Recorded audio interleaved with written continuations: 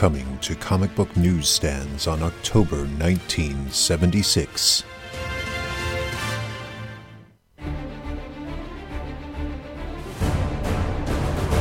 In a special 50-cent giant issue of The Brave and the Bold, Batman teams up with every single DC character ever created.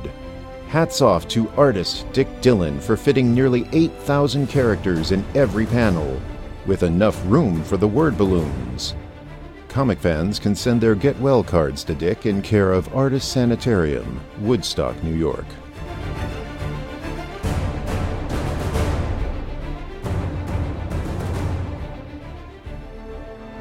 In a brand new Warlord adventure, Travis Morgan misses a rent payment and has to face the fury of the Landlord.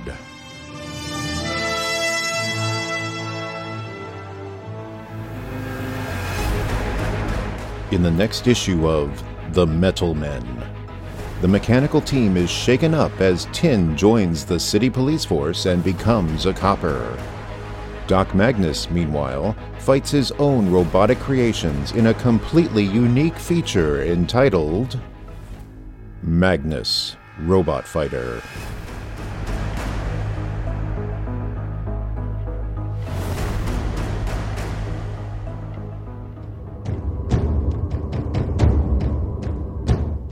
Enter the primitive world of Kong the Untamed.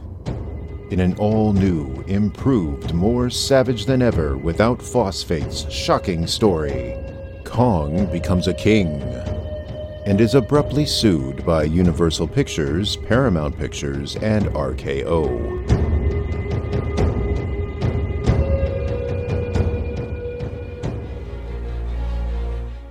In an all-new Adventure Comics, Aquaman uses his telepathic powers to create concentric circles around his own head. And don't miss the return of the Spectre, more merciless than ever before. The spirit of vengeance chains a gang of murderers to a television set and forces them to sit through an episode of Hee Haw.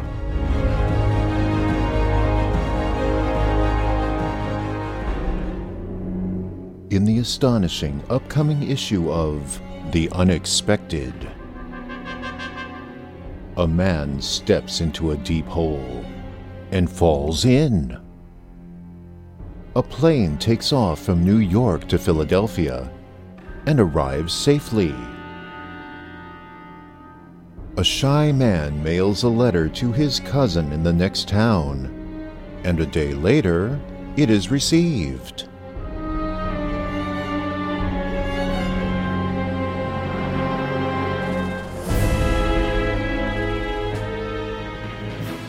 On sale in October 1976 from DC Comics. Look for the new DC Bullet logo at newsstands everywhere.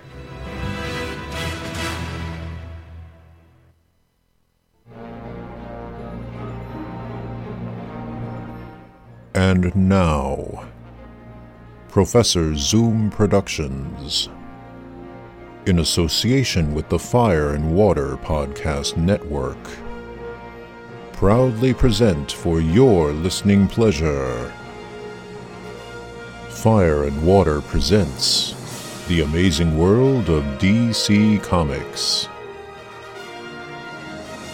Hosted by Zoom Yukinori. Featuring the works of Michael Uslan, Paul Levitz, and J. Cheever Loophole.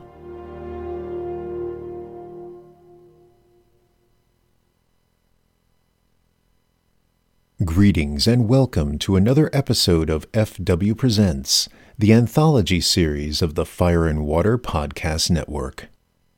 I am your host, Zoom Yukinori, and this is another installment of my showcase of the amazing world of DC Comics, a mail-order fan magazine published by DC back in the mid to late 1970s, when they were still known as National Periodical Publications.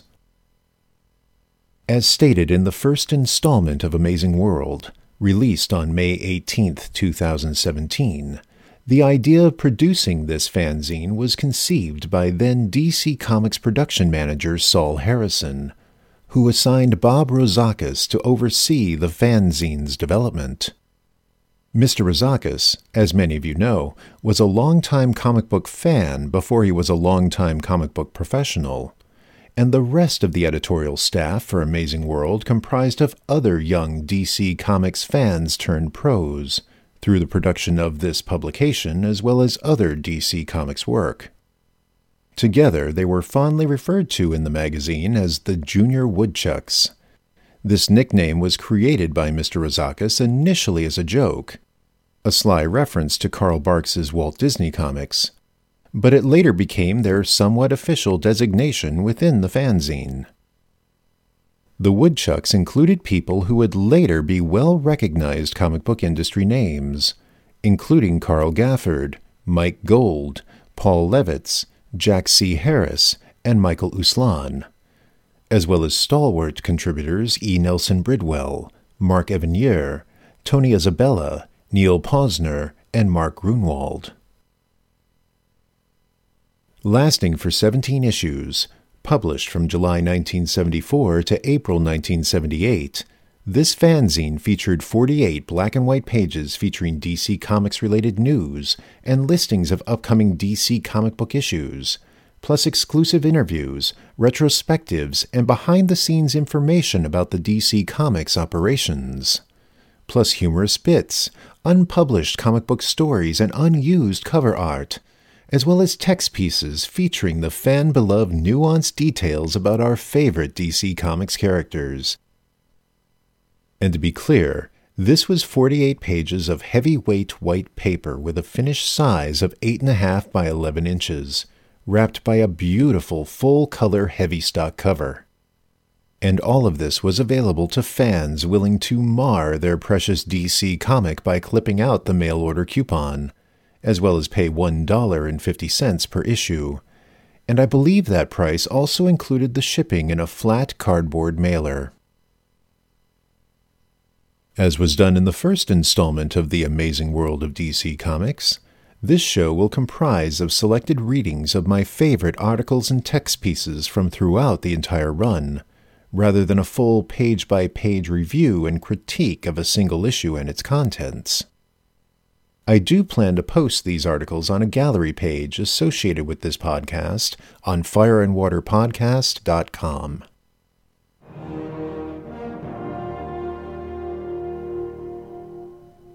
So let us begin with an interesting editorial published in The Amazing World of DC Comics issue 11, cover dated April of 1976, and was released in April of 1976. Because this was a direct mail order publication, the cover date lined up with the actual distribution date. Meanwhile, the DC Comics themselves had a cover date that was 2 months ahead of the actual date, because that served as the pull date to tell the news dealer when to remove unsold stock from the newsstands. This issue of Amazing World was a particular favorite of mine, and I have already read 2 brilliant pieces from it in my first installment released on May 18, 2017. The theme of this issue is DC supervillains, with the cover image featuring said villains essentially throwing out the heroes of the Justice League of America, directed by the amazing pencils of stalwart Justice League artist Dick Dillon. However, writer Michael Uslan apparently let them back in, for his opening retrospective article focuses on a number of superheroes who had stepped over the line.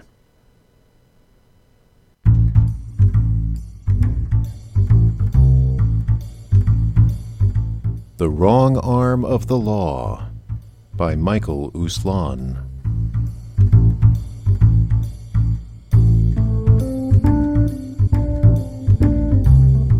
Assume that a superhero like Superman somehow existed in real life, or on Earth Prime for the sake of DC continuity, during today's post-Watergate era. Would he be welcomed with open arms? It's hardly likely. chances are he'd be feared by the people who would see him as an all-powerful Orwellian big brother, an entity with the power to dictate his own law and enforce it. In all probability, psychologists would flood the talk show circuit debating why the Man of Steel wears a gaudy costume. The armed forces would test his capacity as an offensive weapon. The policemen's union would complain that he was eliminating too many jobs within the department. The Senate and House would insist he reveal all his secrets in committee sessions. Scientists would put him to work in research departments curing today's incurable illnesses. Lawyers would continually challenge his source of legal authority. Legislators would introduce strict laws to govern his movement in and out of their respective states. And newspapers would publicize the many charges and countercharges aimed at him. In short, odds are that he would become so suspect that he might be forced to continue his activities undercover or outside the limits of the law. Some of the more realistic fantasy heroes in comic books have suffered from similar problems, which in turn have forced them to work outside the law. Even DC's biggest superstars had to face this sort of challenge in the early days of their careers. In 1938, Americans heard the rumbles of Nazi tanks in Poland and the whispers of a fascist race of self-proclaimed supermen emanating from Germany. At about that time, a mysterious being with unnatural powers debuted without fanfare in the United States, a man who called himself Superman. The public might have been terror-stricken, on Earth too, of course, with the thought that the emerging enemy had already reached the shores of America. Actually, the early Superman was the Dr. Pepper of his time, a hero who was so misunderstood. In his premiere appearance in Action Comics #1, Superman's mission was interpreted correctly by the governor, who announced, "He's not human. Thank heaven he's apparently on the side of law and order." But many people did not share the governor's opinion, and by 1940 the police were continually trying to bring in the Man of Steel.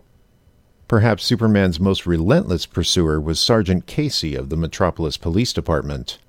He was the officer that almost captured the red, white, and blue vigilante in the Superman Limited Collector's Edition, number C31.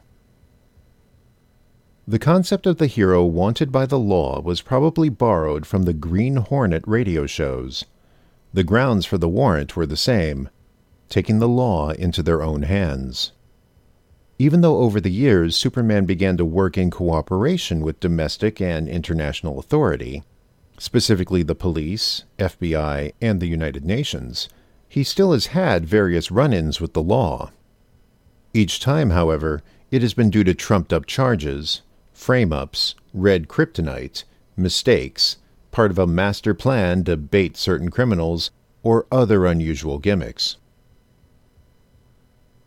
Far more frightening for the public and its defenders in blue was the mysterious arrival of a man cloaked in the costume of a bat who prowled the streets of Gotham City by night. Initially, Police Commissioner Gordon didn't know what to think of this character, as he revealed in the first story panel of Batman's debut in Detective Comics #27. "This fellow they call the Batman puzzles me." Gordon wasn't puzzled for long, as the first time he sighted the masked manhunter, just 2 pages later, he yelled for his officers to "Get him!" The Batman vanished in a parade of lead, courtesy of the Gotham City Police Department. But the actions of Gordon were actually justified. It seems that this early version of the Caped Crusader graduated from the Spectre School of Justice, with a degree in, "If I don't like your looks, I'll kill you." His definition of justice was self-made, and he administered it mercilessly by heaving criminals off buildings to their deaths on the cold concrete below. Little wonder that the Batman would be the object of a police manhunt for years to come. The clincher came at the end of that same first story, Case of the Chemical Syndicate. in which the Batman's heavy fist sent the villain plunging into a vat of acid. Batman sloughed off the incident by saying, "A fitting ending for his kind." Batman's idol, the Shadow, would have been proud. The cops were relentless in their chase for the Batman. By spring 1940, in Batman Comics #1, the Joker knocked out the Caped Crusader and left him for Gordon's men. One officer, probably related to Superman's Sergeant Casey, reached out to unmask our hero, who then suddenly revived and smashed through a nearby window under a hail of police bullets. Again, he barely managed to escape the law. The Batman still had a long way to go to win the Congeniality Award at the Gotham City Policeman's Ball. Even as late as 1943, when Batman appeared on the silver screen for the first time in Columbia Pictures' serial The Adventures of Batman, he was still being sought by the cops. It really wasn't until he began to radically change his image that the public began to recognize him as a hero. Batman tempered his cold, harsh methods and modified the frightening effect of his costume by reducing the size of his bat ears, using a smooth, flowing cape rather than the jutting bat cape with which he began his career, and further modifying his image to that of a more conventional superhero by acquiring the assistance of young Robin. In recent years, Batman has changed his image again, to a point combining the early image with the later one. This has been an effort to regain some of that fear-striking loner of the night stature. Of course, he has again begun to experience renewed problems with the police, the public, and various candidates for district attorney and city offices. Though he has been using his own methods of tracking and capturing crooks, he now leaves the details of justice and punishment up to the courts. Batman and Superman may have been sought by the police in those days, but at least their intentions were always honorable. Plastic Man, however, started out as the long but wrong arm of the law. Eel O'Brien was a gangster and armed robber. He and his gang busted the safe at the Crawford Chemical Works one night in August 1941, as reported in Police Comics #1, gaining $100,000 in the process. During the escape, the guards shot and wounded the fleeing Eel, who tumbled against a vat of acid. The acid spilled on him, entering his bloodstream through the wound. He was nursed to health at a rest haven by an order of monks who listened to Eel tell the story of why he went wrong. "Well, you see, my folks died when I was 10, leaving me alone in the world. I tried to work hard, but people kept pushing me around, always pushing, until finally I got tired of it and started pushing them around. I'd completely lost faith in mankind until, well, you've given me a new slant on things." And so, Plastic Man became the world's most unique superhero, while continuing on in his secret identity as the evil Eel O'Brien. Eel participated in his gang's crimes, but nabbed them in the end as Plaz. But since Plaz was not an authorized undercover agent, he was therefore operating on the wrong side of the law. It wasn't until later in his career that he joined the establishment by becoming a special agent of the Federal Bureau of Investigation. Luckily, he recently shifted to the NBI, or National Bureau of Investigation, or else his FBI affiliation might have led him to the wrong side of the law again during the Watergate cover-up. Where there have been troubled superheroes, there were also superheroines in trouble. When the Black Canary debuted in the Johnny Thunder strip in Flash Comics #86, August of 1947, she was a villainess. If it wasn't for Johnny Thunder's guidance, she might never have reformed, and Green Arrow would be chasing her today for a vastly different reason. The Harlequin was another female felon, the nemesis of the original Green Lantern.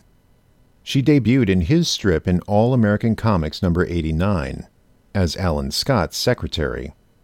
She was also enamored with Green Lantern, but since Green Lantern never paid any attention to her, she took on the guise of the Harlequin in an attempt to get him to notice her. Harlequin was no supervillainess at heart, so time after time, and usually without Green Lantern's knowledge, she arranged things so he wouldn't be hurt and anything stolen would be returned. Harlequin eventually began secretly working for the FBI as an undercover agent against the underworld, much as Plastic Man did via his Eel O'Brien disguise. These were some of the old-line DC heroes, but what about the more recent ones? When Steve Ditko first came to DC in the late 1960s, he created a crew of original heroes. At the time, Ditko was into the hero wanted by the law concept. He had created the new Blue Beetle and the Question for Charlton, worked on Spider-Man for Marvel, and created Mr. A for his own ventures. All of these characters were pursued by the police. His first two outings for DC carried this over in the form of the Creeper and the Hawk and the Dove. The Hawk and the Dove were two teenage brothers. Much like students of the late 60s, they were politically oriented, and their ideologies became their action names. Hank Hall was the Hawk, the domineering, hot-tempered brother. Dove preferred to back down and walk away from a conflict in order to avoid a fight. Dove's actions were interpreted by onlookers, including the Hawk, as fear and cowardice. It was Superman and Clark Kent split into two costumed heroes carried to ultimate extremes. Their father was a court justice, and a stern man who felt that these two punk incognito vigilantes were obstructing justice, breaking laws, and violating the constitutional rights of the citizenry. He inspired the public pressure that led to the police putting the heat on the two heroes. Often, the judge tried to be the balancing factor for the two extremes of his sons. However, if he was the victim of his own narrow thinking, so too were his sons, for neither the Hawk nor the Dove were willing to compromise his way of thinking. As a result, they fought between themselves and left each other in tough predicaments. It wasn't until they began working alongside the Teen Titans that they were legitimized and more accepted by the public and the police. Toward the end of their short careers, the Hawk and the Dove often operated separately.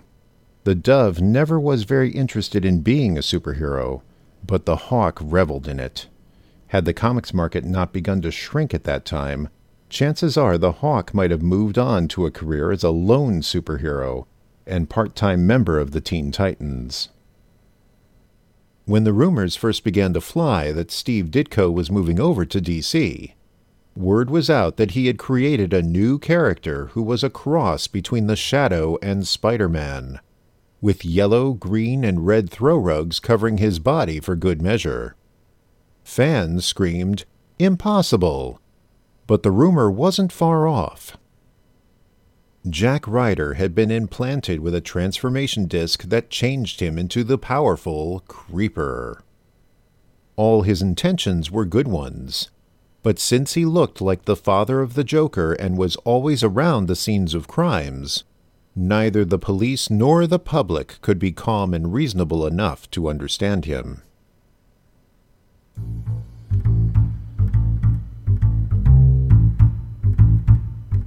It seems that the DC superhero has journeyed a long way to wind up where he began. The cycle has completed itself, and once again the law is after those who are actually working for it, in their own way. Even the earlier vigilante-style heroes, given time, grew to join the establishment and even work for the FBI. Superman, Batman, Plastic Man, Black Canary, and others became accepted as public defenders, just as, given time, Creeper, Hawk and Dove, and the New Wave heroes may one day be welcomed by the citizenry in the interest of truth justice, and the American way.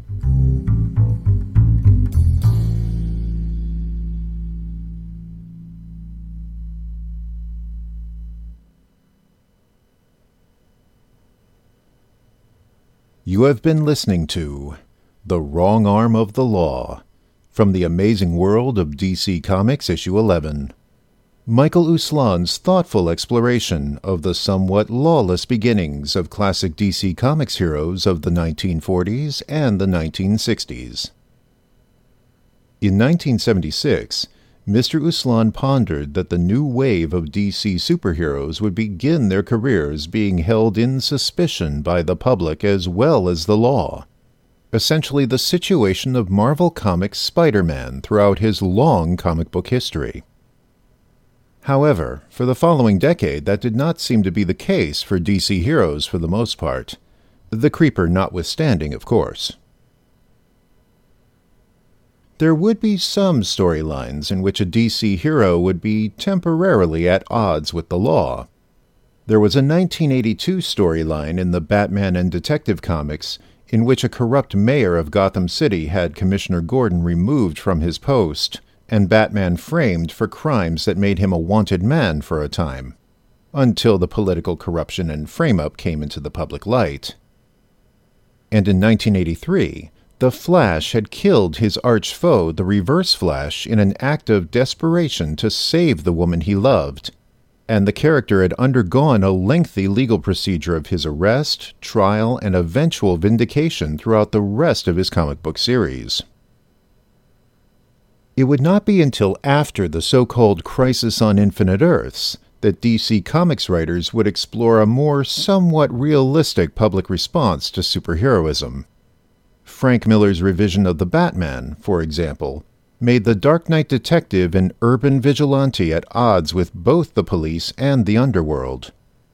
And the Legends event in 1986 made the American public fear and protest the actions of costumed heroes, to the point of which those heroes were legally prohibited from operating in public. Of course, that particular take was the work of apocalyptic villainy and mind control, or at least some form of mass persuasion, which ended once the Legends event was over. And the Gotham City Police would ultimately overlook the Batman's very illegal acts of assault, property damage, and coercion for criminal confessions.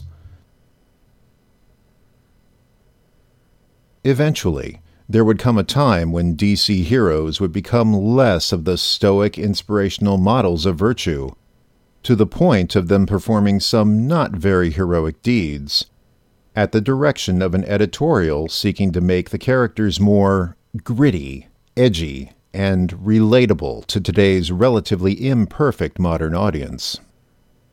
Perhaps this approach has worked for DC Comics economically, but to me, it seemed to essentially move away from the earlier mission statement of being a DC hero, to do the right thing because it is the right thing to do, as well as inspire others to do the same. At least several of the DC Comics animated series and live-action television shows do not lose sight of that. And before I go down this particular rabbit hole any further, let us take a podcast promo break. When we return, we will explore a different legal issue that involved two iconic comic book superheroes.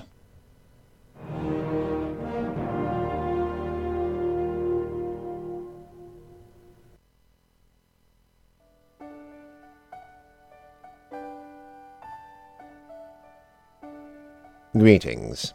I am Mortimer Claptrap, former host of Silent Pinions, the Jericho and Northwind podcast. And yes, I did say former host because I was only involved with that podcast in order to reap the rewards of advertising revenue. And then I had discovered that I actually needed to conduct research and actually read the rubbish stories, and extolling all of that effort for what the numpty wankers at the hosting site say is just for one listener. Some gormless Gumby shacked up in some treehouse in some god-awful street, the name of which I cannot be bothered to remember. No, if I'm going to bloody read the stories, I would rather go for the dog's bollocks than the naft codswallop. which is why I'm absolutely chuffed to bits to announce my new podcast featuring a comic book character that I have researched for many, many months, and have actually enjoyed said research without needing to be a tad squiffy. The character I am talking about, of course, is DC Comics' first Silver Age superhero, the Manhunter from Mars. So prepare yourselves, dear listeners, for the most intelligent discussions you will ever experience from the most knowledgeable expert on the Martian Manhunter.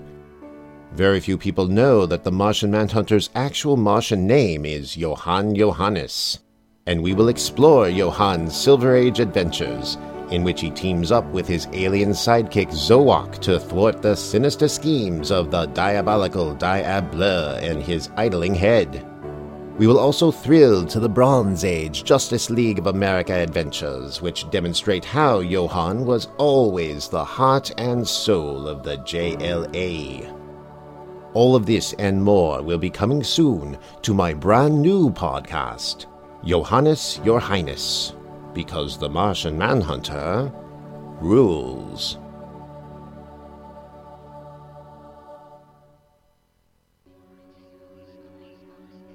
For years, the Fire and Water Podcast Network has found its joy talking about comics.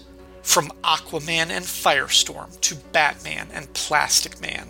From giant treasuries to pocket-sized digests. From massive miniseries events to singular one-shot adventures. From romance to horror to whatever the hell Ohatmu or not is. In the last year, they've begun to carve a path through their favorite television shows, such as MASH, Cheers, and Justice League Unlimited, and there's no sign of them stopping. What medium will Fire and Water conquer next?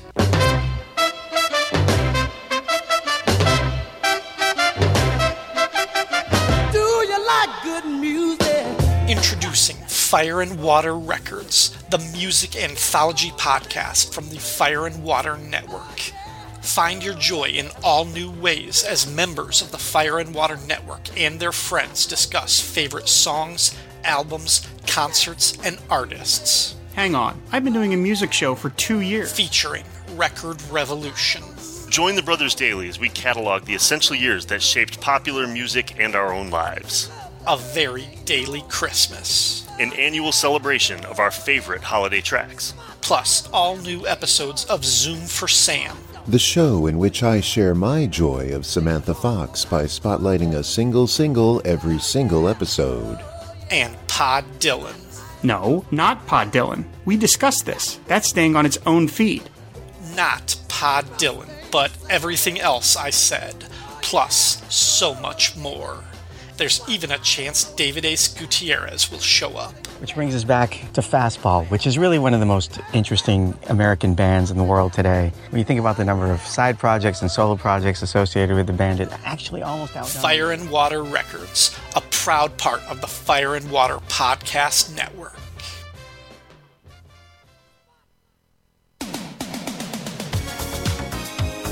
It's here. Now that's what I call Grundy. Grundy never give you up. Grundy never let you down. Grundy never run around and desert ya. Call Grundy Solomon Grundy. Born on a Monday. Touch on Grundy's back. She says Grundy is Grundy, cause Grundy is Grundy. Touch on Grundy's back. She says Grundy is Karaoke's biggest star. Solomon Grundy. Solomon Grundy. The latest hits. Grundy got pen. Grundy got apple. Her apple pen. And Grundy wanna have fun. Oh, Grundy just wanna have fun. An incredible 5 CDs. Hey, Grundy met you, and this is crazy. Here's Grundy's number. Call Grundy maybe. Woo, Grundy rebel just for kicks now. Grundy kick it like it's 1986 now. If you wanna be with Grundy, gotta get with Grundy's friends. Music for everyone. Hey, pretty lady. Oh, Grundy style. Grundy gonna knock you out. Grundy mama say knock you out. Break down. Now that's what I call Grundy.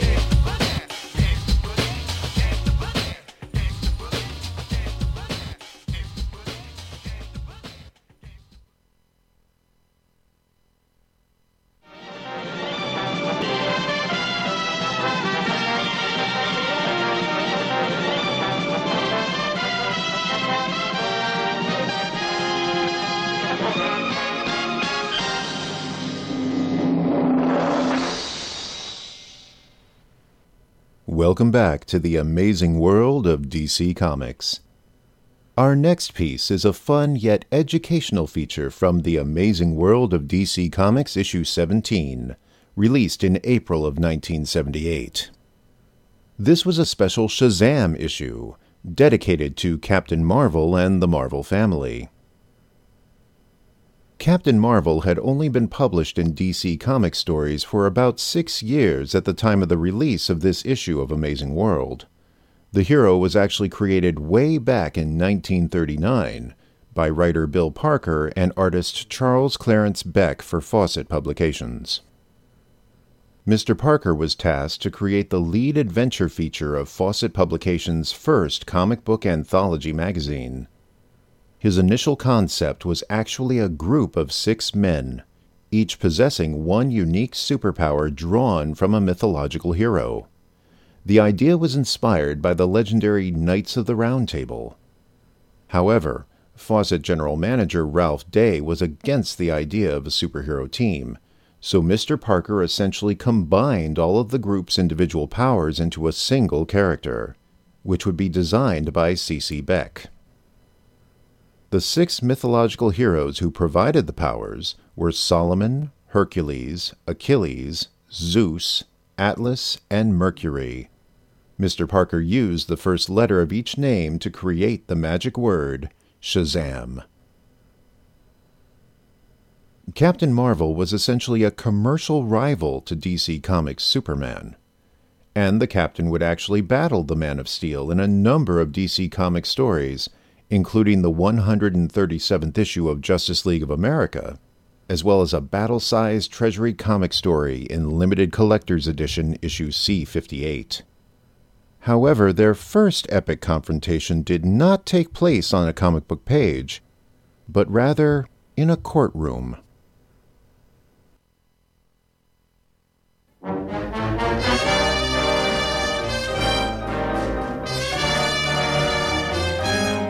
When Titans Clash in Court. Written by Michael Uslan, J.D. With an assist by J. Cheever Loophole, LSMFT. In which Captain Marvel is killed, not by Savannah, Mr. Mind, or Captain Nazi, but by the most powerful entity of all, a lawyer. "Shazam!" pleaded Billy Batson. "Overruled," screamed the judge, warning the boy that another outburst of thunder and lightning would result in his being held in contempt. Superman proceeded with the prosecution by calling a parade of witnesses. Fred McMurray, who accused the defendant of stealing his face. Freddie Freeman, who turned witness for the prosecution by claiming that Billy Batson kidnapped him and locked him in a closet until he was brainwashed into agreeing to join the Marvel family as Captain Marvel Jr. Sterling Morris, who was tricked into admitting on the stand that Billy Batson was, indeed, a reporter like Clark Kent. And even old Wizard Shazam himself, who broke down and admitted he had read Action Comics #1, which possibly influenced him subconsciously, before he turned Billy Batson into Captain Marvel.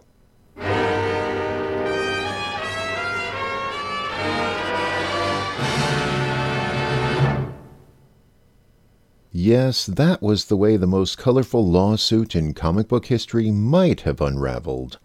But actually it was more like any other series of decisions and appeals that drag on for 12 years. Tiresome, time-consuming, and expensive. Though the action was begun on September 5, 1941, the stage was actually set in an earlier case from 1940 called Detective Comics Incorporated v. Bruns Publishing Incorporated. DC's Superman had been on the stands less than a year when the first issue of Wonder Comics was released by Bruns Publishing's comic book division known as Fox. The date was May 1939, and the lead feature was a new character called Wonder Man. It was drawn by a budding artist by the name of Will Eisner. The executives at DC in those early days included Harry Donenfeld and M.C. Gaines. Their belief was that Wonder Man was too close to Superman in character and story.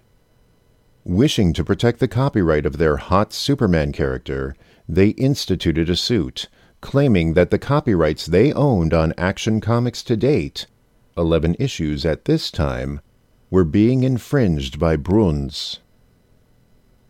The judges hearing the case for the United States Circuit Court of Appeals, Second Circuit, New York City, were not comic book readers. However, their impartial look at the comic books of the two companies proved to them that Bruns had indeed come too close to Superman. Their analysis was as follows. Each publication portrays a man of miraculous strength and speed. Each hero at times conceals his strength beneath ordinary clothing, but after removing his cloak stands revealed in full panoply in a skin-tight acrobatic costume. The only real difference between them is that Superman wears a blue uniform and Wonder Man a red one. Each is termed the champion of the oppressed.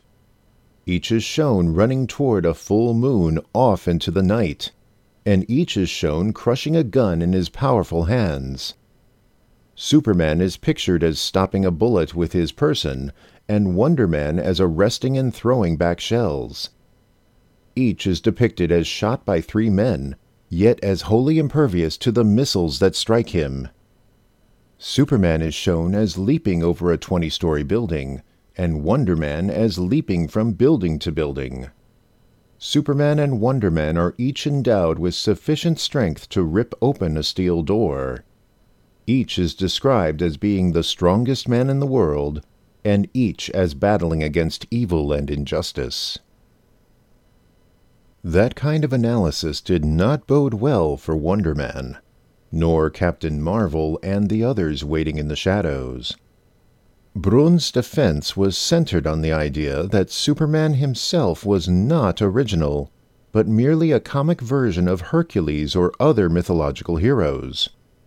The court disagreed, finding an original arrangement of incidents and infringement by the defendant of the literary and pictorial details in the Superman strip. Probably the most significant part of this decision was the Circuit Court's change of the decree that had been issued by a lower court. If the Circuit Court had left the lower decision intact, it probably would have meant that DC was entitled to a monopoly of the, quote, mere character of a Superman who is a blessing to mankind. In simple English, that decision would have barred the creation of any non-DC superheroes. There would have been no golden age of comics, no Spider-Man, no Captain America, no Captain Marvel, possibly no Plastic Man, etc. Today's stands would have been filled with DC superheroes, Archie, Richie Rich, romance comics, Mickey Mouse, and Howard the Duck. Maybe. The decree was strong enough, however, to take care of any heroes that tread the Superman line too closely, and the years have seen such unnotables as Superwoman, The Double Life of Private Strong, and an early Fawcett character called Masterman bite the dust. They posed no real legal problems, but the Big Red Cheese refused to give up without a fight. And what a battle it was! By March 1948, when Superman finally dragged Captain Marvel into the courtroom for the trial, Detective Comics Incorporated had merged with All American Comics Incorporated, to form National Comics Publications Incorporated. National, represented by ace trial attorney Louis Nizer, brought action against Fawcett Publications Incorporated, who published the comic books Cap starred in, and Republic Pictures, who produced the movie serial The Adventures of Captain Marvel in 1940. DC's claim was infringement of the copyrighted feature appearing in Action Comics and Superman magazine. The charges claimed that Fawcett copied DC's material and used the copied material in Captain Marvel Adventures, Whiz Comics, Captain Marvel Jr., Mary Marvel Comics, WOW Comics, America's Greatest Comics, and Master Comics, that the movie serial did the same, and that merchandise using the figure of Captain Marvel constituted unfair competition.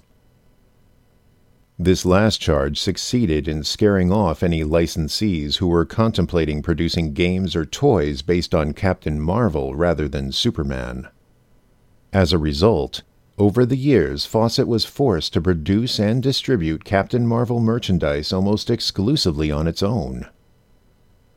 In defense of the charges, Fawcett claimed that it did not infringe, that Superman's copyrights were invalid or abandoned, and that there was no unfair competition. Republic, meanwhile, filed a cross-claim against Fawcett that stated if Republic is held liable, Republic shall have a judgment over Fawcett for the amount awarded to DC. This was based on contract agreements in which Fawcett had warranted to Republic that they owned the Captain Marvel copyrights free and clear. In stating the facts of the case and a history of the two companies, Judge Cox made two interesting remarks. 1. Based on the exhibits of comic books he had been shown, he lists the first issue of Whiz Comics as appearing in January 1940. Since the first issue of Whiz was actually numbered 2 and carried a February 1940 date when it appeared on the stands, credence is given to the rumor that there were a couple of copies produced of an actual Whiz number 1. No collector has yet been able to turn up one of these rare gems. 2. The judge included the following sentence in his statement of the facts. Captain Marvel closely resembled Superman in his athletic figure and in his costume, as well as in the superhuman feats he performed. That's quite a statement for a judge to make before the case is presented. It was just a hint of things to come. Superman's initial strategy was to get Captain Marvel to admit that his creators, developers, and portrayers had access to Action Comics and Superman comics before The Big Red Cheese was published. This fact was conceded by Fawcett. The next step was for Superman to try to prove copying. Some Fawcett employees swore under oath that some Fawcett executives told them to imitate Superman in dialogue and script as much as possible. A freelance artist claimed that C.C. Beck, Captain Marvel's first artist, told him that he copied Superman. Beck subsequently took the stand and denied this. Expert witnesses were called in by each side and succeeded in totally contradicting each other. The judge's remarks after this session were that, quote, it would serve no useful purpose to recite in detail the conflicting testimony, for I am satisfied from all the evidence that there was actual copying. Comic book fans who had seen both Superman and Captain Marvel stories can draw their own conclusion as to whether the judge was right or not. Some of the similarities that convinced Cox were same physique, clean-cut faces, acrobat costumes, boots, and cape for flying, leaping great distances, flying, strength, and speed, imperviousness to bullets, shells, explosions, knives, and poisons, similar settings. Substantially all the feats performed by Superman are later duplicated by Captain Marvel. Identical phrases, expressions, and dialogue. Secret identities as normal human beings, both reporters. Both have mad scientist enemies who resemble each other. They got their jobs the same way, etc. The two differences listed are that Captain Marvel has no love interest like Lois Lane, while Superman has no ever-present evil enemy like Sivana. Now it was Captain Marvel's turn to attack. To do so, he turned to the Superman newspaper comic strips, being syndicated at the time by the McClure Newspaper Syndicate. He showed that Superman's creators, Siegel and Shuster, agreed to do a daily comic strip starring Superman. These new strips would be copyrighted by McClure, but the copyrights would revert to DC at the end of 6 months, whereas DC would reprint them in Action Comics or Superman Comics. Quote, by a separate agreement, Siegel and Shuster were employed by Detective on the same day to do the work, and they agreed that all the material should be owned by Detective, and, at its option, copyrighted in its name or in the names of parties designated by it. The trouble occurred when all but very few of the strips syndicated around the country appeared without the correct copyright notice, the C in a circle followed by the year and the name McClure Newspaper Syndicate, or without any copyright notice at all.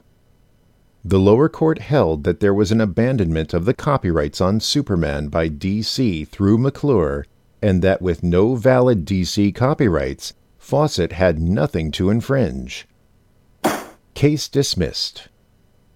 Captain Marvel, Mary Marvel, Captain Marvel Jr., Uncle Marvel, Hoppy the Marvel Bunny, and Old Shazam were joined by Bulletman and Bullet Girl, Ibis the Invincible and Tala, Spy Smasher, Mr. Scarlet and Pinky, Golden Arrow, Captain Midnight, and their lawyers, as they celebrated next door at Mario's restaurant with beer and pizza.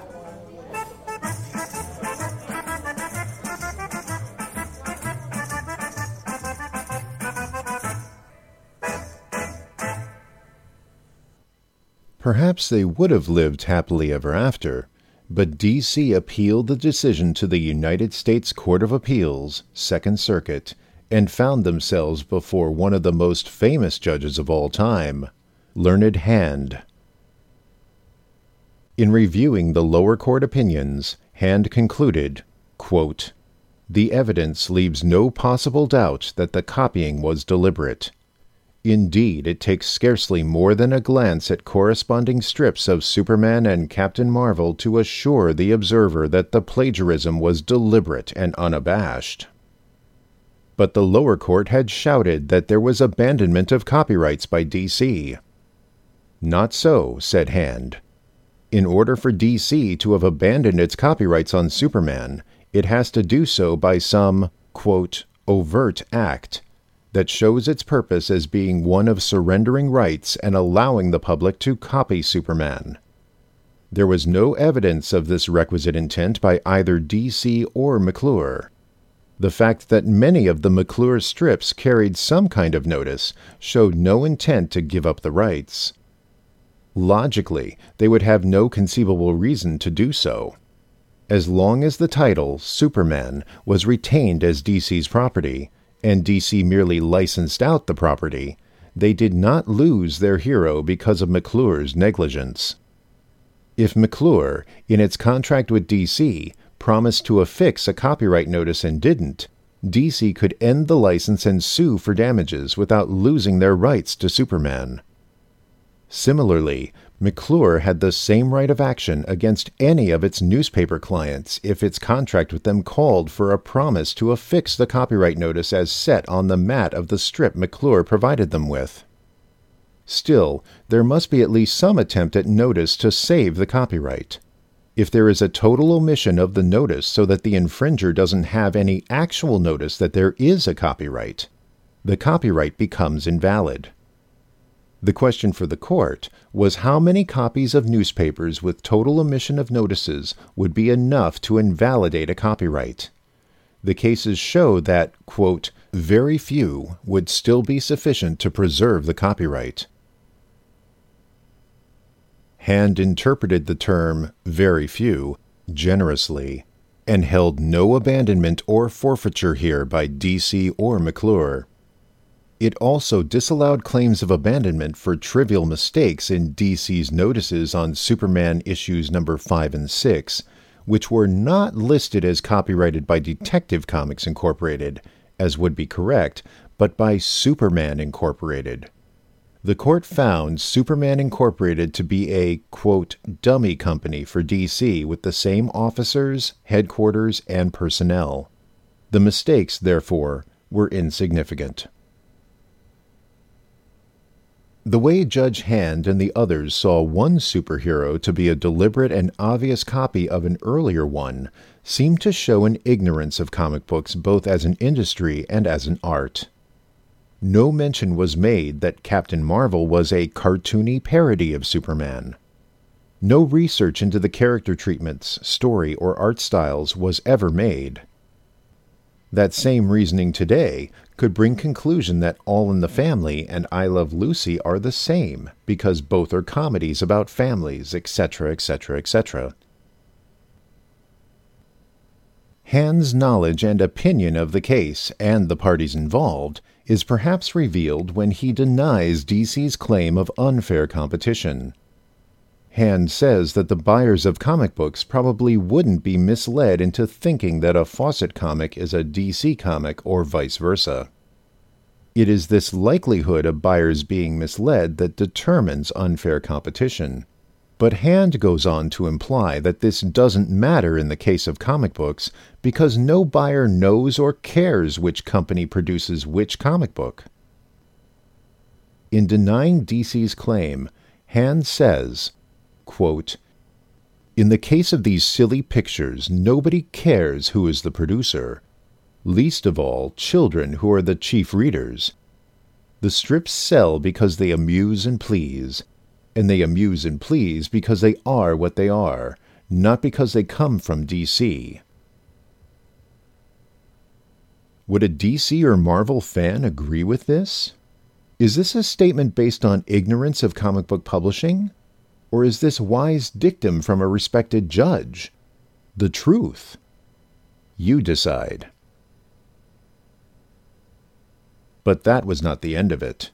The judgment in favor of Fawcett was reversed, and the case was remanded back to the district court for further proceedings. In 1952, Judge Learned Hand issued a clarification of his opinion. First, he said that DC's request for an injunction to stop Fawcett from publishing is a question for the district court to decide. Second, he stated clearly that he found Fawcett to have infringed Superman. Third, and to everyone's chagrin, he said that it was not determined just which Fawcett strips infringed just which DC strips. Quote, "That will demand a comparison of each strip put in suit by the plaintiff with Fawcett's strip, which the plaintiff asserts does so closely copy that particular strip. Each such comparison really involves the decision of a separate claim. There is no escape from it." How true. In other words, DC had to go through every Superman story published through 1952 and find panels or whole stories that shows Superman doing or saying something that Captain Marvel later seemed to copy. To do this, DC then had to go through every Captain Marvel story ever published and find all offending panels and stories. Fawcett then had to go through every Captain Marvel story and try to find an earlier picture of Captain Marvel doing what Superman did. Also, Fawcett had to go through the adventures of all other non-Fawcett and non-DC superhero comics published to date to try to locate scenes of another hero doing or saying what Superman did or said before Superman did or said them. Sound confusing? It was. Numerous huge scrapbooks were prepared by each side at huge costs of time and money. Whole staff of researchers had to be hired. Old comics, literally thousands of them, had to be bought and cut up and pasted into the scrapbooks. Lawyers had to inspect each one, and their fees grew larger and larger. Finally, in one last outburst of sanity, Fawcett screamed, "Enough!" It was 1953. Comic books were in the worst sales slump they had ever been in. A censorship board loomed ahead. The federal government was planning an industry-wide investigation. The superhero trend was almost dead. Economically, it just wasn't worth battling anymore. It would be better for Fawcett to close their comics operation than to continue this legal war. The volumes of evidence and the huge scrapbooks were locked away in the DC vault. Because comics were selling so poorly, Fawcett closed down its whole line, including the non-Captain Marvel titles. Some titles, like Hopalong Cassidy, were sold to DC. Others, like Six Gun Heroes and Clint Curtis with the Road Knights, made their way to Charlton. Charlton even took Hoppy the Marvel Bunny. Only to avoid a new lawsuit, they changed the color of his costume from red to blue, removed the lightning bolt insignia, changed the magic word of Shazam to Alizam, and changed the title of the strip to Hoppy the Magic Bunny. Fawcett settled out of court with DC for a reported $400,000 plus court costs. They also agreed never again to publish Captain Marvel and the Marvel Family.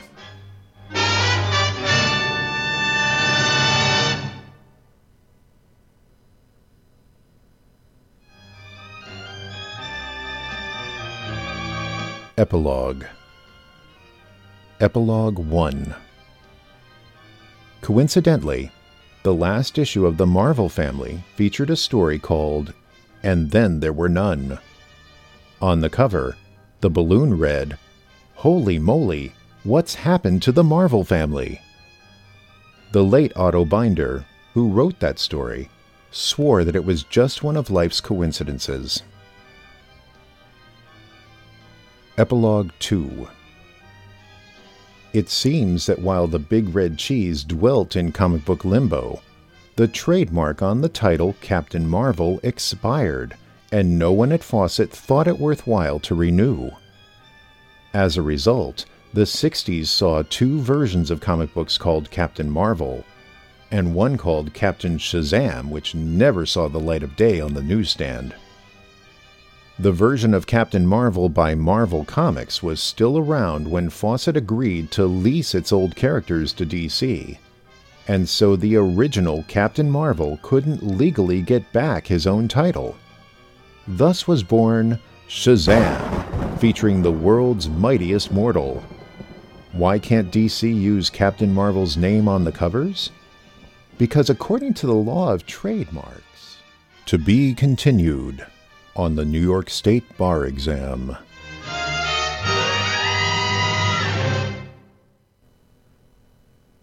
That was When Titans Clash in Court. From the Amazing World of DC Comics, issue 17. Cheekily written by Michael Uslan, J.D., or Juris Doctor, a holder of a Doctor of Jurisprudence degree. And Mr. Uslan actually did earn this degree from Indiana University in 1976. Credited assistant J. Cheever Loophole is a reference to the ridiculous lawyer character portrayed by Groucho Marx in the Marx Brothers comedy film At the Circus. Also ridiculous were Cheever's credentials of LSMFT, which refers to the once famous cigarette advert slogan and stood for Lucky Strike means fine tobacco. When Titans Clash was a running gag in the later issues of Amazing World, a playful jab at Mark Gruenwald, a then former Marvel Comics writer who had recently joined the DC staff. Essentially, When Titans Clash was the title of numerous tales published by Marvel Comics in the 1960s, including an Iron Man story in Tales of Suspense issue 65, a Mighty Thor yarn from Journey into Mystery Annual No. 1, and an X-Men tale from X-Men issue 29, to name a few. Apparently, there were a number of Titans in the Marvel Universe that did not have much anything else to do. This joke was used to good effect in the Short Circuits feature in the incredible, unpredictable 13th issue of Amazing World. Short Circuits was a 4-page lampoon of the fanzine's Direct Currents feature that announced upcoming DC comics, listing fake announcement blurbs that poked fun at DC's regular titles and characters, some paraphrased examples of which were used in the opening of this podcast.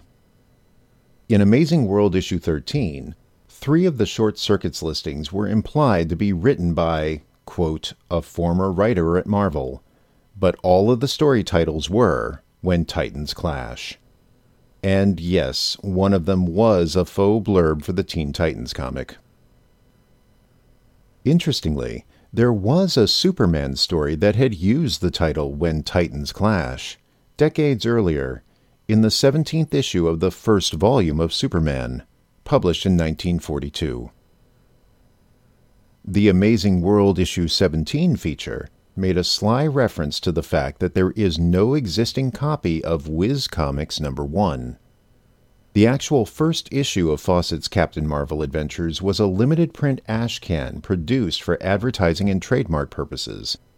And this was not even a Captain Marvel adventure, for the mighty ashcan hero was actually named Captain Thunder at first. The ashcan itself was released in the fall of 1939 with the title of Flash Comics issue 1, until Fawcett found out that the Flash Comics title was already in use. So the ashcan was quickly re-released as Thrill Comics #1. I understand Fawcett's plan was to have the second issue of Thrill Comics be the first newsstand release, with the lead Captain Thunder feature essentially reprinting the 8 pages of the ashcan issue 1 story in color, plus additional pages to complete the truncated story. However, another comic book with the title Thrilling Comics was being published at that time by an outfit called Better Publications, so Fawcett could not trademark the too similar Thrill Comics name. Consequently, the book was renamed Whiz Comics for issue #2, which explained why there was never a Whiz Comics issue 1. But the trademark headache for Fawcett did not end there.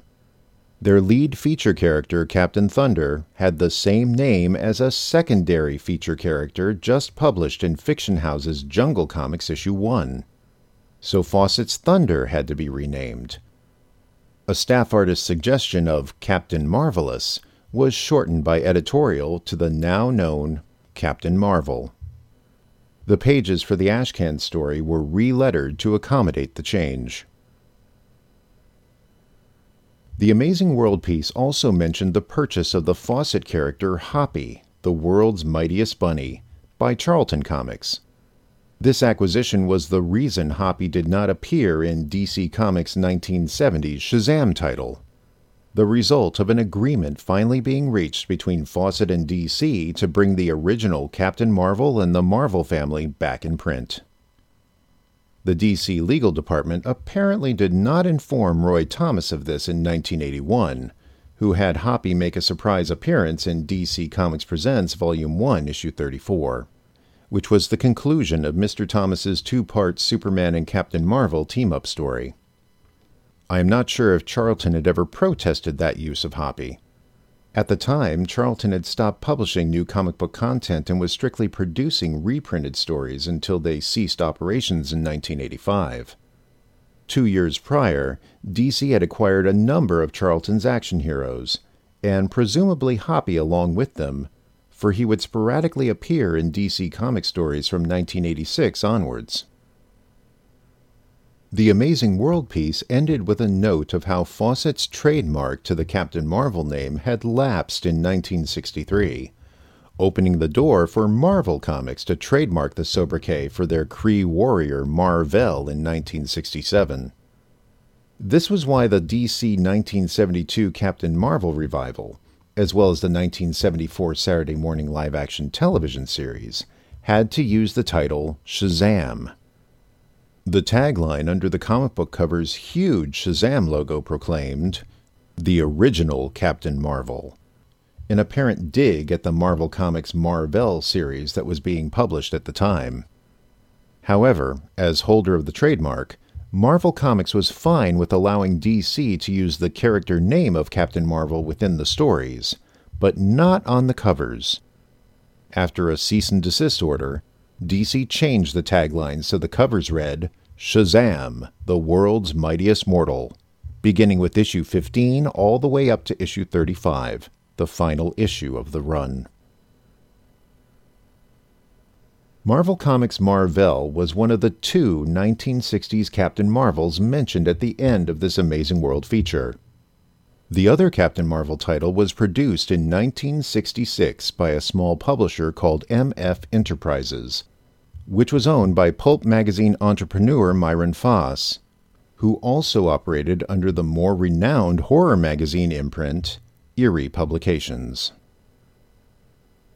This Captain Marvel was a crime-fighting android from another planet, with the ability to split his body at the joints and mentally control his disembodied parts.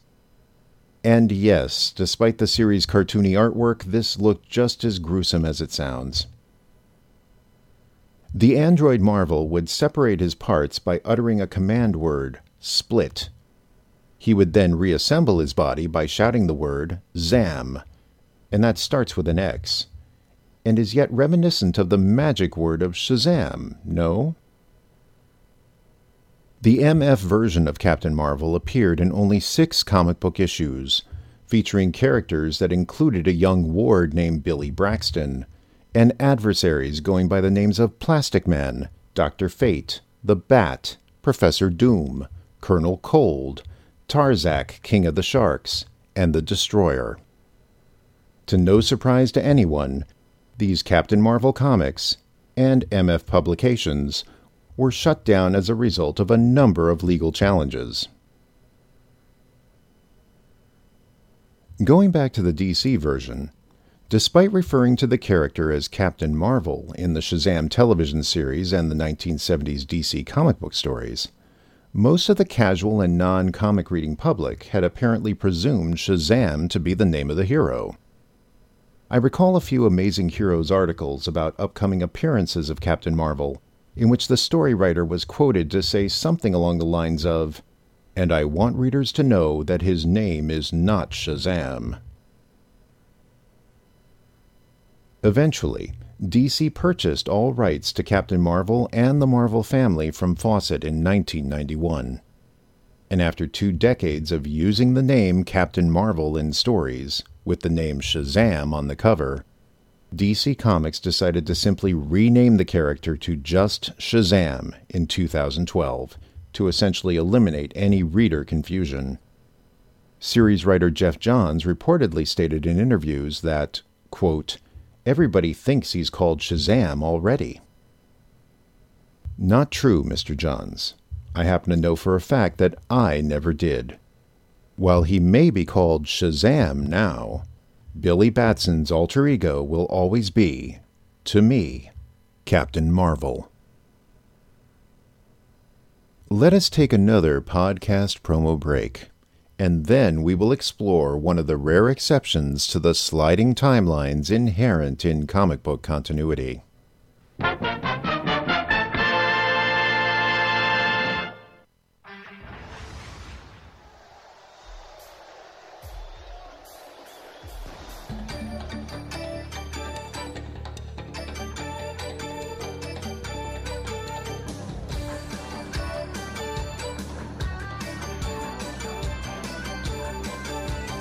Aqua Rob, Fire Shag, Lady Viper's quite the hag, Batman Jones, Lady Cop, Satin Satan smoking hot, The Fortress of Solitude, Master Villain's Attitude, Nubia, Steampunk Kid, Lanterns Made Up, Bouncer does deflect, Astrolad to Past Projects, Golden Age, Firestorm, Fireman Feral.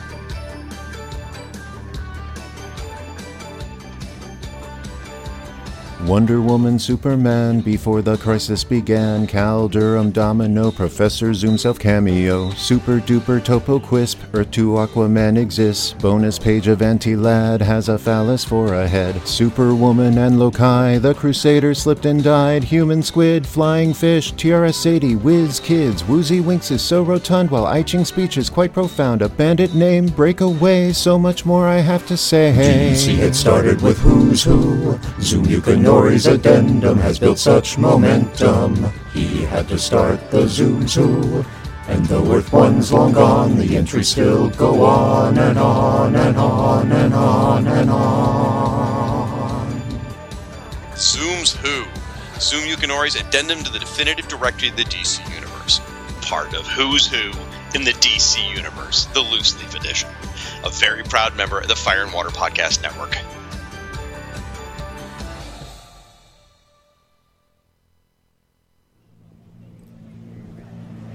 Welcome, one and all, to the Fire and Water Racetrack and Arena.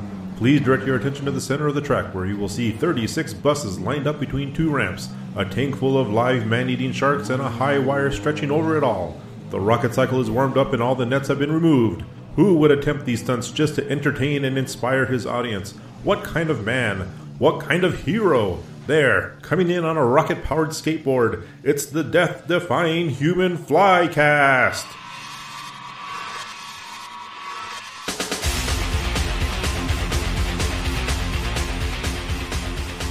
Join me, Max Romero, and a rotating roster of guests as we dive headfirst into the colorful comics of Marvel's The Human Fly. The Death-Defying Human Flycast is a limited episode podcast spotlighting the adventures of a man who comes back from a crippling auto accident to become a mysteriously masked stuntman with a mission to inspire others to never give up hope. We'll also talk about the real-life Human Fly, a daredevil with a murky past and a desire to be the best stuntman in history, until the day he just disappeared. The actual Human Fly would vanish as suddenly as he had materialized, but not before sparking a comic series featuring what would be the wildest superhero ever. Because he was real. The Death-Defying Human Flycast. Coming soon to the Fire and Water Podcast Network. It's gonna be wild.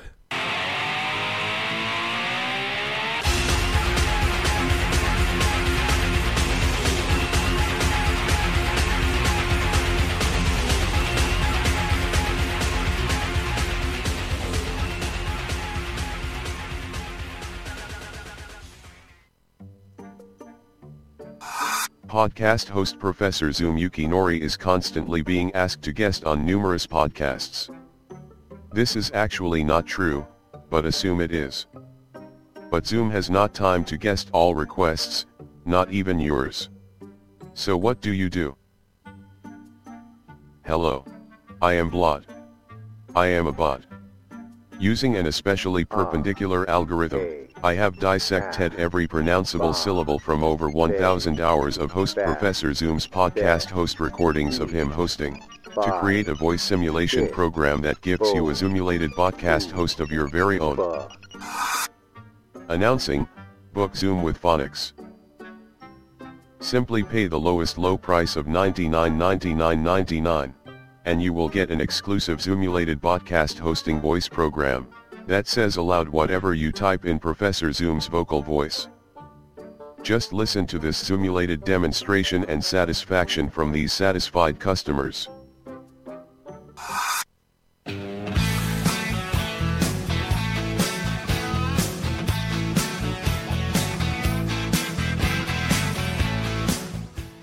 Howdy.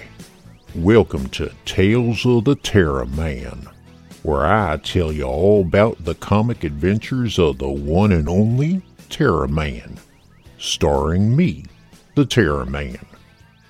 I'd like to welcome a special guest, Professor Zoom Yukinori.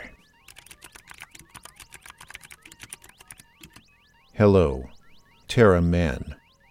It is my pleasure to be a guest with such a fine podcasting host such as your good self. Aw, shucks, Professor. You're too kind. Where is that overgrown swampweed, Solomon Grundy? Hey, little cowboy man.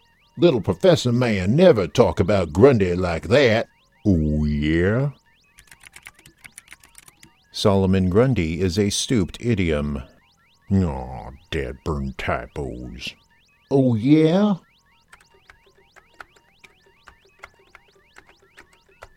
Little Cowbayman is a bug dotty head. Aw, no you don't. If Grundy's brains were dynamite, there will not be a trough to blow his toes. Why, you...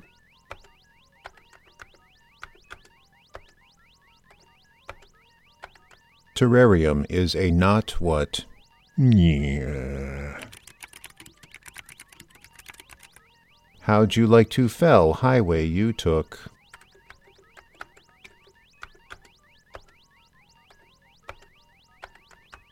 Terrapin so numb. Book Zoom with Phonics. Only $99.99.99. And if you order promptly, you'll also get this bonus autocorrect feature that was already included. Wheel, will, wall. Autocorrect strokes against. That is Book Zoom with Phonics. Get your Zoomulated podcast host today. Call now the operators who are standing by other operators who are standing by other operators who are standing by other operators who are standing by other operators who are standing by other operators.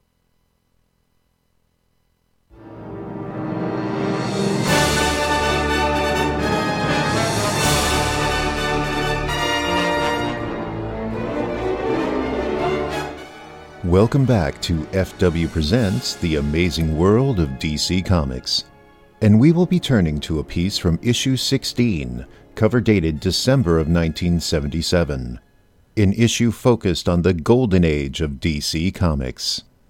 And age is the operative word. As many of us are aware, comic book characters tend to exude a sense of permanence, while the rest of the world continues to move forward. Archie Andrews and the gang, for example, have been teenagers since the 1940s, but they are constantly modern teenagers, reflecting the styles and trends of the time of each Archie Comics story publication. In the pre-crisis DC continuity, Superman had been perpetually 29 years old, so much so that the published adventures of Superboy would continuously slide forward from the 1930s to the 1960s.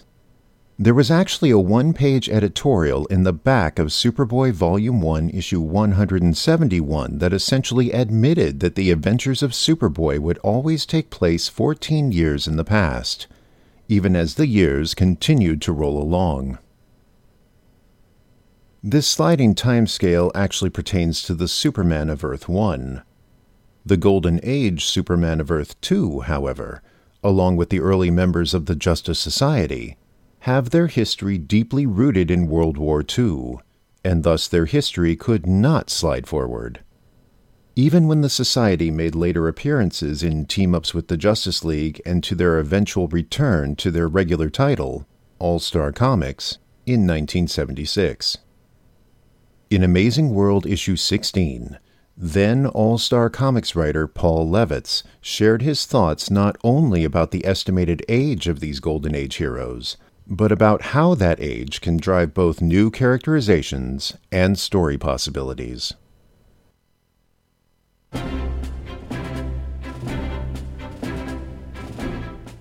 Aging the All-Stars by Paul Levitz.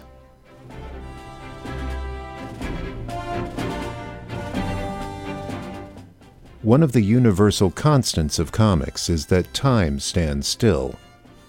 Little Orphan Annie never becomes Daddy Warbucks' replacement at the head of his vast corporation. The Katzenjammer kids never take over for the Inspector.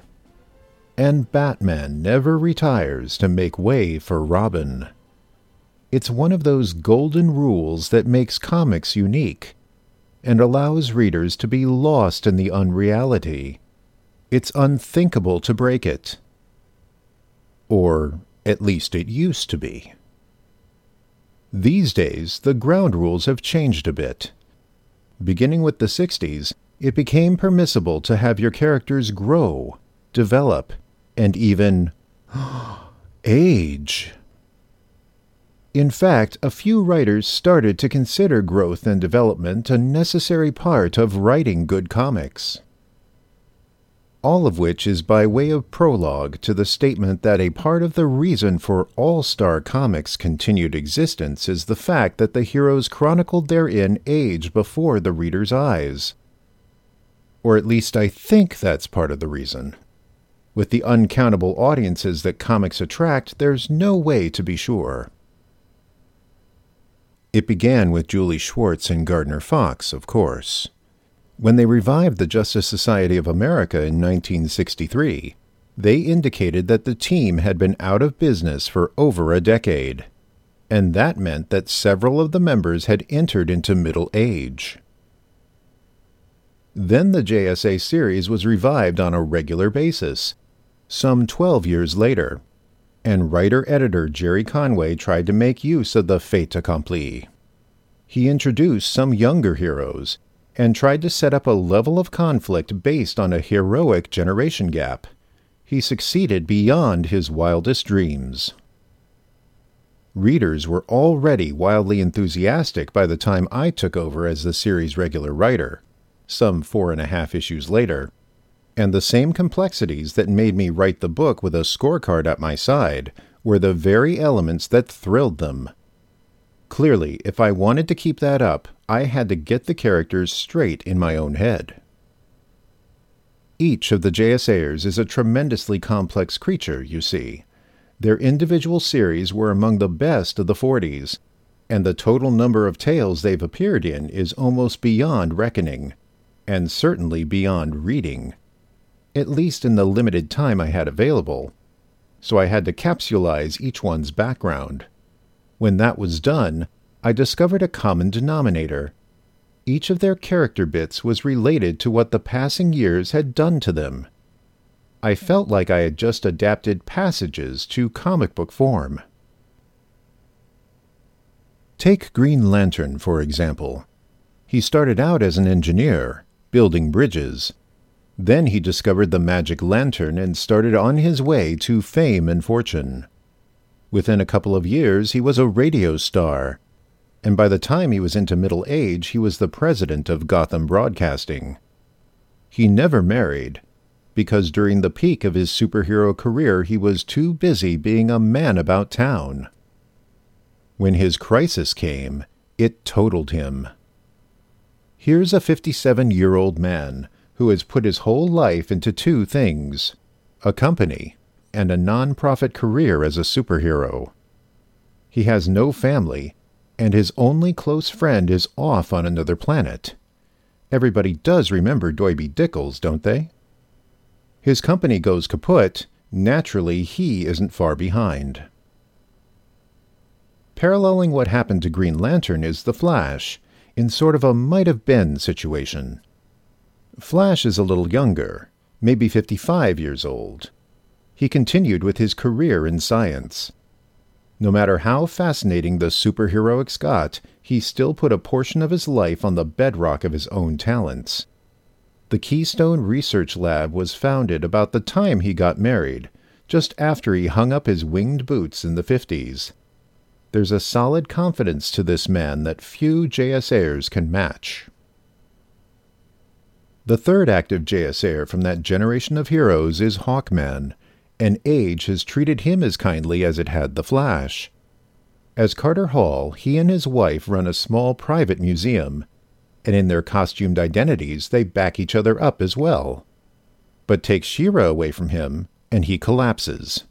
They function perfectly as a team, but have grown together so much they can't function apart. Chronologically, he weighs in at 57 years, but the fact that he's a reincarnated Egyptian prince makes for some confusion, as well as an interesting upcoming storyline. The rest of the original team is retired these days.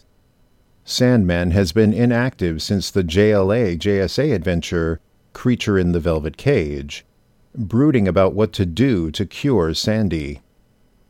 Here, too, age is a factor. Sandman was one of the first superheroes, since he started his career in the Masked Man tradition of the 30s. Without any superpowers or similar super stamina, Wes Dodds wouldn't be too much use in a fight today. Our man recently returned to action, but couldn't keep up with the changes since he was last active. He's in his 60s now, and although the Miraclo pills are strong enough to keep him superheroic, they can't give him the patience to deal with the inevitable bickering that modern individuality causes. He also has a secure home life to retreat to. Although he married late in life, his marriage and his work in the chemicals industry gave him a life beyond the JSA. The Atom started his career as a college student, so he's only about 53 today by my reckoning, which still is a bit old to be running around if your only superpower is your strength.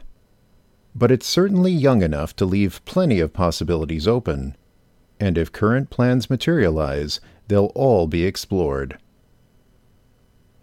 Batman's life history has been pretty thoroughly recounted in the last year, through the Huntress origin and his conflict with the JSA. His aging process clearly sparked both of these. His marriage to Selina Kyle, the birth of Helena, his gradual turn towards public service, Selina's death, his rejection of the Batman identity, and his new job as police commissioner after Gordon's departure all form a clear timeline, and all indicate that he has been held together the whole time by his decision to turn from a life entirely built around being Batman to one where Bruce Wayne is the dominant figure. So now, at age 60, he's gone through a lot of changes but has weathered them all. Superman is a different case. In a certain sense, he's the only one who was born to be a hero, and as such can never really retire. But just as he has adopted other conventions of life on Earth, when on Terra, he has retired to the background to allow his younger cousin the spotlight. By our reckoning, he's about the same age as Batman, but there's no real way of knowing how a Superman will age. That leaves two of the originals, and both of them fall outside the usual process of aging. For that reason, their age wasn't the key to pegging their personalities, but their antiquity was. The Spectre is a ghost, of course, the spirit of Jim Corrigan, living on in what is really Corrigan's lifeless body. While this doesn't really affect the age of either, Corrigan was about 25 when the murder took place, so he's about 62 now. But the fact that the Spectre is dead places him beyond the whole aging process, beyond growth. He's the absolute quantity of justice untempered by mercy, and since he's dead, he can't progress to the higher state of justice with mercy. On the other hand, Dr. Fate is ageless. He's the immortal persona of the guardian of order and life, who possesses the shell of Kent Nelson in order to function among men. The two are separate beings, even to the point of having separate speech patterns, and the strain on Nelson of having such an ethereal guest is awesome, and made all the worse by the fact that the spirit is ageless, and keeps Kent Nelson far more youthful than otherwise possible. Kent Nelson is really hitting 60, but no one would take him for a day over 40. And Fate's power even extends to Inza Nelson, keeping her youthful as well. The fact that their marriage can hold up, and the two not go through breakdowns, is a tribute to both their strength and to the benevolence of Fate's spirit. But inherent conflicts are what make the character interesting. Curiously, though, the original JSAers have held up better than the second group. Johnny Thunder, being after all an ordinary man, rarely attends even the formal meetings of the team anymore. He's finding it a little hard to be the sprightly spirit of the team in his 5th decade. Starman returned to action recently after having been laid up with a broken leg during the early part of the new All-Star run. But Ted Knight's mind is literally in the stars, and the astronomy that was once his hobby is now a full-time occupation. He's happy with the improvements the Star-Spangled Kid had made in the Cosmic Rod, and the JSA has nothing to offer him now. He's one of those people who comfortably settles into a rut with age. Dr. Midnight finds it much harder to quit. He's never let handicaps beat him, and age is at worst a handicap. And he doesn't intend to be stopped by his 60th birthday either. He came back for a tour of duty not long ago, and although the incident of Dr. Fate's death depressed him enough to make him leave again, he's still ready to jump back into action if the need arises. In the meantime, he's doing more medical innovating. Wonder Woman also fits in the ageless category. Although she gave up her immortality when she left Paradise Island, she doesn't age at the same pace as ordinary mortals. Right now, she's happy to be involved with military intelligence, but that's only a phase in her extraordinarily long life. Eventually, she's sure to rejoin the team, if any of the others are still around by then. The next group of JSAers are a few years younger, having joined the team after the war. Wildcat is the only active member of this generation, and he's just hitting 50 as these words are written. That's not an old man by any measure, but it is an age of re-examination, and all the more so for a man who has lived by violence. Ted Grant isn't sure where his life is going, and that's what makes him a worthwhile character. Within the next year, he'll be looking for a life of his own for the first time, and that's a tough job at that age. Mr. Terrific was faced with a similar problem, but he had kept up something of a private life as Terry Sloan, Playboy. He solved his problem by giving up the Mr. Terrific identity and turning back to his private life. Only one other character joined the JSA during the Golden Age, and that was Black Canary.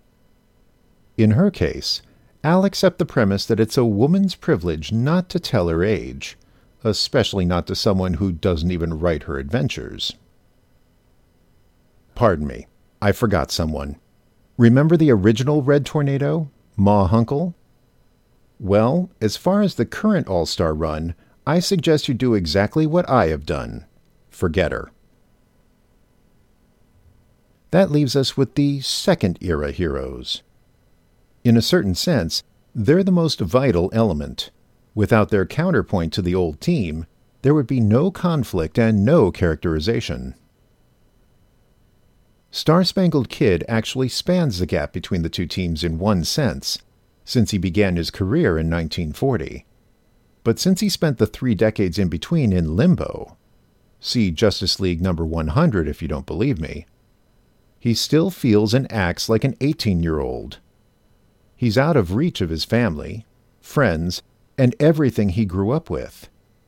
Sylvester Pemberton has been dead to the world all these years, and only the Star-Spangled Kid survives, forcing him to find all his life within the JSA. That's what draws him irresistibly toward Power Girl, even though he's just as incapable of understanding her as Wildcat is. Robin bridges that self-same gap in another way. He also began his career years ago, as a very young child, and being a superhero is all he could be expected to know. However, he lucked out. A few years after he began working with Batman, Bruce married Selina, and that solid upbringing made him devote a portion of his energies towards the solving of the world's problems on another level. So now he's a diplomat, 35, and only gets involved with the JSA when they cross paths. Power Girl has her own age-related problems. Although she's 18, her last real memories are of her infancy on Krypton. She spent most of the intervening years in a time-warping starship. See Showcase number 97 to 99 for details. And was brought up in an imaginary universe created and run by the sentient starship. And if that kind of upbringing wouldn't make an individual reject outside help, I don't know what would. That problem lingers on in her relationship with the other JSAers. The new Red Tornado is also a second-era member, But now that he's switched over to the Justice League, I'll cop a plea on him as well. That leaves only the Huntress, and her story has been well developed in recent months, so I won't run through it again. But contrast it with Power Girls in your own mind, and I think you'll be able to see the source of some of our upcoming conflicts. I just noticed that I've been going on for several pages about why the aging process is important to All-Star without ever addressing what started out to be the topic of this article: how to gauge the age of the All-Stars. The beginning step is to construct a timeline of reality, slightly different from our own since Earth 2 is involved, but similar enough that readers can track it easily. And in the case of the JSA members, World War II is the most relevant landmark.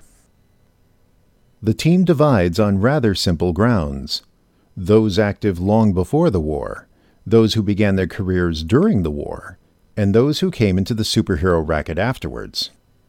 This automatically puts their ages within certain brackets, since World War II on Earth 2 was virtually identical to the one we experienced, except for the multitude of superheroic interventions. Then the question of what the heroes were doing in their private lives enters into it.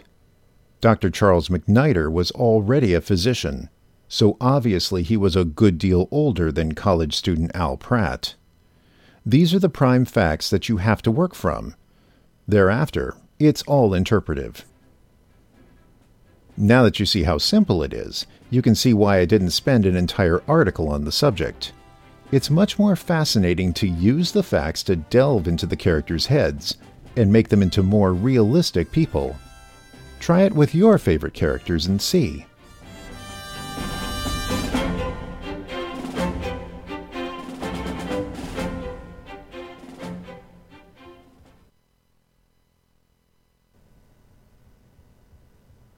That was Aging the All-Stars by Paul Levitz, from The Amazing World of DC Comics issue 16. At the time this Golden Age issue of Amazing World was released, issue 71 of All-Star Comics was currently on the newsstands. Readers and creators were unaware that it would be 3 issues later that the series would meet its end, a victim of the so-called DC implosion of 1978. But I am getting a little ahead of myself. First, to provide a few annotations to storylines referenced by Mr. Levitz in this article. Green Lantern's noted crisis was a financial one due to an economic recession. It was first mentioned in All-Star Comics issue 60, and in issue 64 it was revealed that the Gotham Broadcasting Company was $500,000 in debt. This led to Alan Scott declaring bankruptcy and losing the company in issue 65. Scott's despair made him susceptible to the villainous Psycho Pirate, who forced Green Lantern to attack the Justice Society in issue 68. The so-called death of Dr. Fate that had depressed Dr. Midnight had taken place in All-Star Comics issue 63, after Fate sustained serious injuries in a battle with the villain named Vulcan in All-Star Comics issue 61. Though Fate was revived by the end of the story via the mystic force of Naboo, Kent Nelson did clinically die in Dr. Midnight's care. So Midnight still felt that he had failed as both a superhero and a surgeon, and decided to leave the Justice Society for a short while. The Creature in the Velvet Cage story involving the Sandman had taken place in Justice League of America Volume 1, issue 113. That issue's story served to reveal why the Sandman, Golden Age hero of York City, switched from his purple and golden skin-tight costume to fight crime in his original double-breasted suit with hat and gas mask, and without his crime-fighting partner Sandy. Years ago, an experimental silicoid gun device that the Sandman was testing exploded and changed Sandy into a gigantic silicoid monster, who flailed with rage until he passed out from the strain of the transformation. To prevent his partner from causing any further harm, Sandman imprisoned Sandy in a special cage that kept him unconscious for years. Overcome with guilt, Sandman destroyed his purple and yellow costume, which reminded him of Sandy's plight, and returned to fighting crime in his original costume. In issue 113 of Justice League, a minor earthquake disrupted the cage enough to free Sandy, who seemed to be going on a rampage throughout York City. But he was actually using his new form, and the powers that came with it, to prevent greater earth tremors from destroying the city. Sandy had initially lost the power of speech due to his years of slumber, but eventually regained it to explain what he was doing. Realizing that Sandy's initial outburst was temporary due to the pain and shock of the transformation, a distraught and guilt-ridden Sandman realized that he had imprisoned his young partner for years for no reason. I believe this may have been the first DC comic book story featuring a sidekick being wronged by the mentor, a trope that had become more commonplace in comic book stories of recent years. In fact, in the 1980s DC Comics Presents backup feature, Whatever Happened to the Sandman, in DC Comics Presents Volume 1, Issue 42, and Whatever Happened to Sandy the Golden Boy, in Issue 47, Sandman had essentially placed Sandy into a special hospital to find a cure, and then had a psychiatrist alleviate his guilt by hypnotizing him into forgetting everything about being the Sandman, including his partner Sandy. He eventually regained his memory years later, and discovered that the doctor in charge of helping Sandy decided to kidnap him instead, and use his silicoid body to create earthquakes to extort York City. The Sandman eventually tracked down the doctor, who went by the villainous moniker of the Shatterer, freed Sandy, and actually cured him of his monstrous state by exposing him to a carbon-based explosion and relying on comic book science.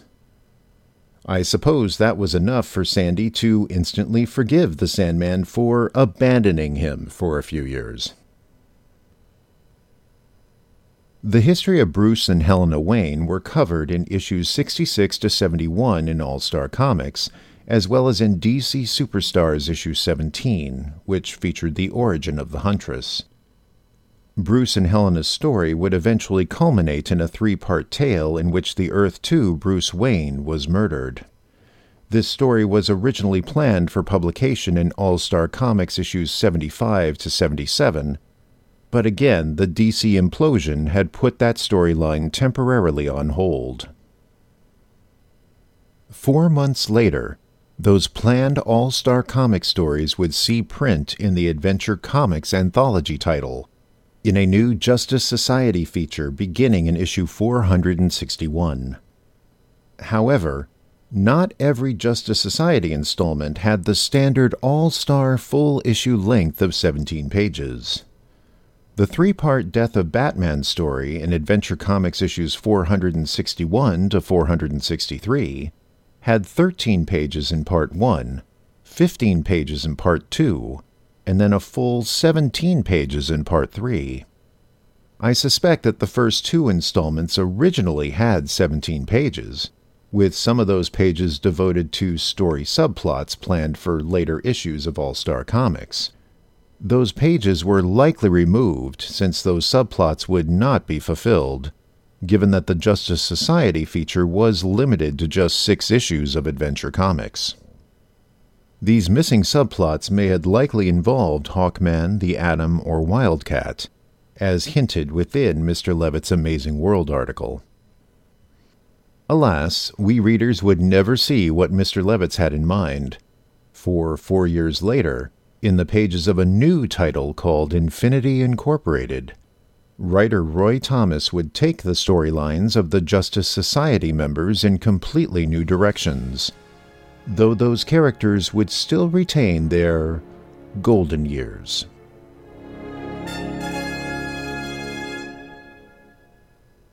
Thank you for listening, and I hope you have enjoyed this brief glimpse into the amazing world of DC Comics.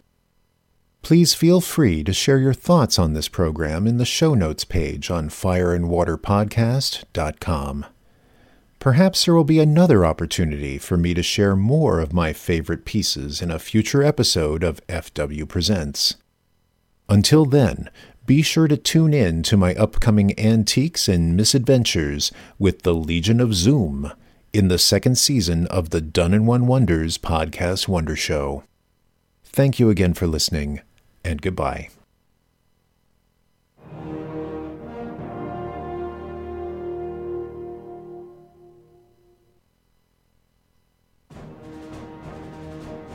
This has been Fire and Water Presents The Amazing World of DC Comics. Produced by Professor Zoom Productions in association with the Fire and Water Podcast Network. Sound editing by Isamu Hideaki Yukinori and Adrian Zett. Feedback for the show can be left at fireandwaterpodcast.com. Zoom Yukinori can also be found at zoom-yukinori.blogspot.com. With the exception of the Amazing World transcripts, the views expressed on this show belong solely to the host, who is not affiliated in any way with any professional comic book publisher or entertainment company. All copyright and trademarks of comic book characters and related concepts, as well as music, audio clips, and quoted text, are held by their respective owners. These are used for entertainment purposes only, and no copyright infringement is intended. Fire and Water Presents The Amazing World of DC Comics is a Professor Zoom Productions production.